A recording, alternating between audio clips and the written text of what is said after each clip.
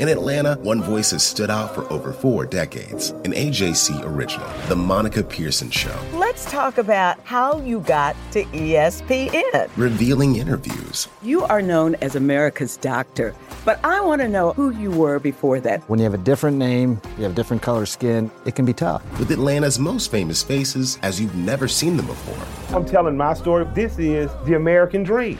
The Monica Pearson Show, streaming now on AJC.com. This is D. Orlando Ledbetter of the Atlanta Journal-Constitution, here with the 90th episode of the Bowtie Chronicles podcast.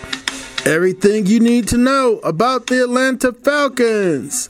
The Falcons are 4-5 and getting set to host the 4-5 Dallas Cowboys in a big NFC showdown between teams in the NFC East and NFC South trying to keep their playoff hopes alive.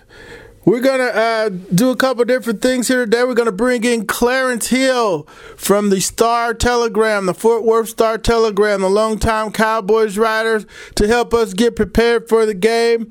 Talk about Duke Riley's play. Of course, Deion Jones was activated today. We reported that yesterday. But it didn't sound very promising, so he probably played 90 plays. So we'll just stay on top of that. Devondre Campbell had some interesting comments after the game where he really spoke the truth. We don't get the truth all the time, so when we get the truth, we're going to celebrate it. And then also the cornerbacks. Just watched that game again here, did the film review report card, and man, I'm worried about the cornerbacks there. Alford, he looked hurt. He didn't look well on that ankle. Normally, he would have chased Duke down on that 92-yard run. I kept looking back for him, and then on the replay, I just see him jogging at about the 40 or 50, whereas in times past, he would have walked that running back down. And it looks like Trufant's just playing too far off people. They had a lot of cushion in that attack there against the Browns. And we'll look at the series record here and get out. Let's start with Clarence Hill. We asked him about a couple things we discussed. Dak Prescott, Amari Cooper, Logan Vander Esch, Jalen Smith, DeMarcus Lawrence, and Mike Gallup, the receiver from Monroe, Georgia. Here goes Clarence Hill. All right, we got Clarence Hill from the Fort Worth Star-Telegram with us here this week on the Bowtie Chronicles podcast. We're going to have him help us preview Sunday's game against the Dallas Cowboys. How you doing today, Clarence? I'm good, man. How you doing? Oh, I'm doing great, Hey, tell us about Dak Prescott and the season he's having for the Cowboys. You know what? Dak Prescott has had an up-and-down season so far. There's been question about whether he's a long-term answer at the position because his numbers are certainly on a decline compared to sensational rookie season. But the Cowboys remain firmly in the corner of Prescott. Jerry Jones believes he's the right guy to build with. He's already said that he plans to sign into a contract extension. It's just a matter of when. But the truth is, Prescott has improved over the last few games and certainly improved with the addition of Amari Cooper. He led the Cowboys to the victory against the Philadelphia Eagles last week. It was his 11th game winning drive in the fourth quarter of his career. Dak Prescott's arrow is going up right now. And how has Amari fit into the offense? Amari has not had the big numbers. He only has 11 catches, I think, for 123 yards. But he's impacted the offense because they've improved in third downs. 10 of his 11 catches have come on third down, and they've been for first down. The Cowboys' third down conversion rate is vastly improved from where it was. I think it's 48% right now. It was 31%. It's 48%, I'm sorry, in the 2 games that he's been on the team. It was 31% in the previous 7 games, so he's impacted that. And they believe their connection can only get better. They have yet to connect on the deep ball, but that's coming. But he's opened things up for other guys underneath. And again, he's helped the Cowboys convert on third down. And on defense, the rookies, Leighton, Vander Esch, and Jalen Smith appear to be coming along just well for the Cowboys. And DeMarcus Lawrence, of course, is getting to it in the pass game for him. Marcus Lawrence has been the best player on the team all season. He's a leading pass rusher attacker, but he's also great against run. He gives them the energy of the constant motor. He's going to be tough to deal with. Again, he's been their best player and most impactful defensive player. The Leighton Vander Esch pick is interesting because, it goes against the Falcons. There was so much talk before the draft about the Cowboys needing a receiver before they went and got Amari Cooper, needing a receiver, and there was a lot of talk linking them to Calvin Ridley, who the Falcons signed. And so early in the season, when the Cowboys were struggling with the passing game and Ridley was getting off with all these catches and touchdowns with the Falcons, there were people saying the Cowboys made a mistake taking Vander Esch over Ridley. But as of now, that's not the case. The Cowboys believe they have their receiver in Cooper, who's the same age as Ridley. They're both 24, former Alabama stars, but they're both 24, and Cooper has 2 years of experience in the NFL, and he's also was a top 4 pick and not a late 20 pick as Ridley was. But the real deal for the Cowboys is Vander Esch. Vander Esch has come on and been better than expected. That's what Jerry Jones said on the radio this morning, been better than expected. He leads the Cowboys in tackles. He had 2 big game-changing plays against the Eagles last week. He had an interception the first of his career that led to a score. And on the final drive, the Eagles were trying to score to tie the game. He had a huge tackle for a loss that put them in a bad situation. He has come on and playing really well. And how about the rookie Michael Gallup from Monroe, Georgia? Georgia recruited him, had to go to JUCO. Then he will follow Mike Bobo off to Colorado State. How is the young receiver coming along?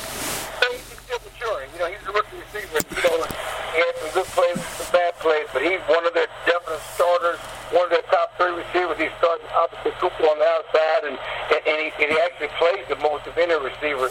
The Cowboys like his ability long-term to be a big-time playmaker.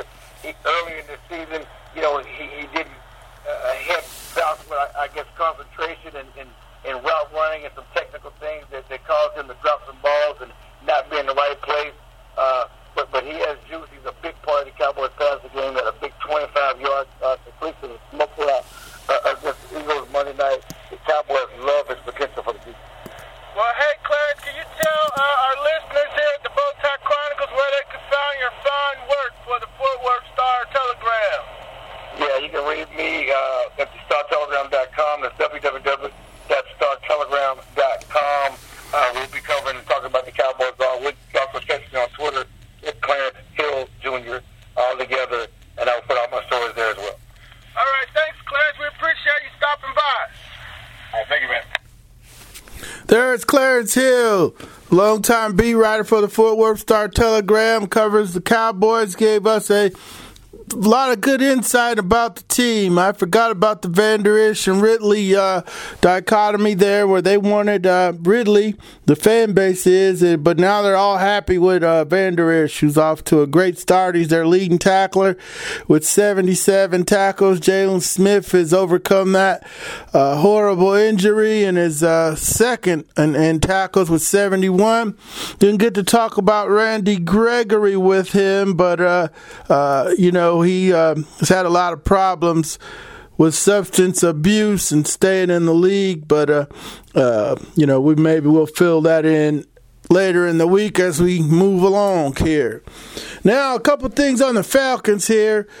Just watch the tape again. Duke Riley, a lot of people were kind of rooting for him because he, he's a good talker to the media, and but it doesn't help when you keep making mistakes and errors in the game and so forth. So I know on the Duke Johnson touchdown pass, it looked like he went back into the end zone for some reason, and left a big hole in the middle of the zone. Duke caught the ball and scored. On the 92-yard run, he's at middle linebacker, and he's got a gap, but the center cuts him off, and he goes around the center instead of shedding the center's block and stopping that play for 1 yard. He turned it. He ran around it. Chubb read it and went the other way. Next thing you know, Chubb's off to the races. Casey comes in and tries to go low. He did that again, so they must have told him to go low instead of going high because he could, get the fines and so forth. But I don't know what's wrong with tackling the running back around his hips anymore. You used to could do it that way and get a form tackle, but these people now want to go low or high, and like there's no middle ground. But yeah, Duke Riley, I think, they're getting Dion back. He's activated. They're not going to rush him out there, but I think the Falcons have seen enough of Duke Riley in action on the field, and it's probably going to be tough for them to keep him around much past this year, other than in a special teams role. Not been good for Duke here. Now, Devondre Campbell, the fine linebacker who spoke his mind in a post-game interview, told the truth, said the Falcons lacked energy, didn't take the Browns seriously. And he kept harping on the energy. He was getting a lot of flack on Twitter for fans that said he shouldn't have said that. He was telling the truth. That's what happened. We saw it. I'm sure the columnists would have written it. They were not ready to play. I mean, next thing you know, they're down 21-10 there. Turned into 28-10 when they didn't want to tackle on a very simple dive play on the 8-yard line. So, yeah, he told the truth, and he should be praised for speaking the truth. It wasn't even Tell the Truth Monday, and he was being truthful, as we were getting coach speak from Matt Ryan, who said the team didn't take him lightly. Or from Julio, we asked, were they flat? No, we weren't flat. No way. No. It was clear they were flat. They got down, and it just started steamrolling for them. Now, also, a couple things coming out of the film review today. Mark Bradley had already been on this in his column about the Falcons being half of a team with not much defense. Well, the quarterbacks, they're giving up a lot back there, and they paid both of them here in recent years. Thought they were set at that position and may still be, but Trufant hasn't been the same since the pectoral injury. We can go ahead and say it now. We were giving him time to come around. And Offord is getting beat this year, and he had been doing pretty good. The touchdown to Higgins, he was supposed to win that battle, get over the top, and knock that ball down. He may still be hurt from the ankle and probably shouldn't have been out there, but if they're out there, then they're expecting you to make some plays. Then on the 3rd and 9, Trufant was way off of Jarvis Landry. It's not like Jarvis Landry's going to run by you. It's 3rd and 9. He gave him the 10-yard cushion too easy. And, picked up the first down there in the second quarter. Then later on, the Antonio Galloway, no real crime, and giving him some space. But, he got loose for 25 yards on Trufant, which, that's probably better than letting him run by you for a touchdown because Galloway's so super fast.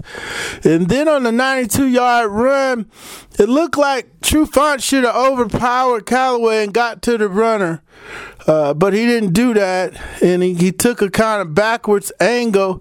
And then when they're running down the field, he runs away from the ball carrier like he didn't want to be in the picture or something, or he didn't want to be posterized when he should have been trying to chase the running back down, or should have stopped him after KZ blew the tackle. I guess he felt he was off the hook, but he could have made the play and overpowered Callaway, who's only about 5'8". Should have been able to get around him and get to the ball. So that's disturbing. We'll try to get into the cornerback play here this week. We'll praise Devondre Campbell for telling the truth, so the fans can get to the bottom of the issue. Now, whose fault is it for him coming out flat, and lacking energy? We're going to lay that one on the players. They're pros. They got to do that. The coaches can give but so many brotherhood speeches. It's on the individual to show up with some pride and take care of their business, and they didn't do it. Yeah, and Duke Riley, man, everybody was rooting for Duke to be good and give us good quotes all year and tell us great stories.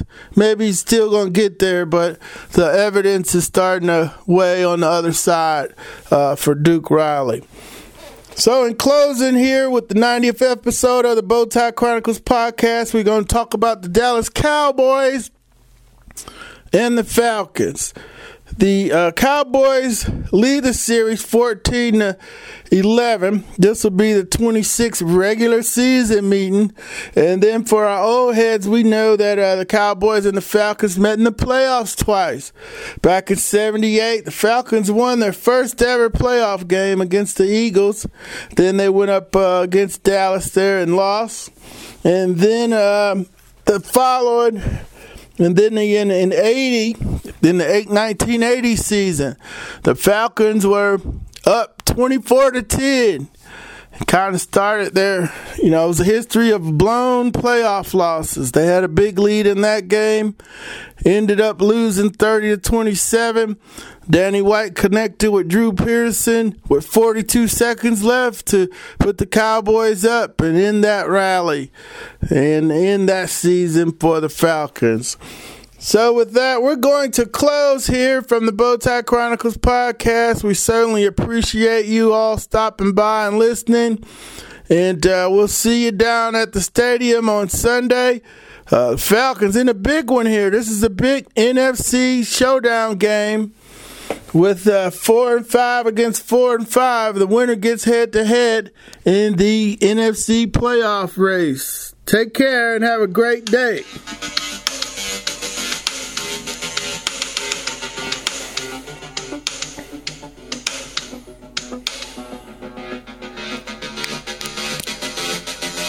The AJC's trusted veteran political voices, Greg Bluestein, Patricia Murphy, Tia Mitchell, and Bill Nighet, are the essential source for Georgia politics. The Atlanta Journal-Constitution's Politically Georgia. Sign up for the newsletter, download the podcast, subscribe to the AJC. Hip-hop is a product of black people. It's a product of black song and celebration. The Atlanta Journal-Constitution presents hip-hop's most pulled elements are pulled from the South. A Southern hip-hop story. We always go back to that moment of the Source Awards. Everybody wants your rhythm, but they don't want your blues. The biggest names in hip-hop. Atlanta is still the mecca for hip-hop. 50 years. No one can deny one film. The power of the South now. The South got something to say. Streaming now at ajc.com/hiphop.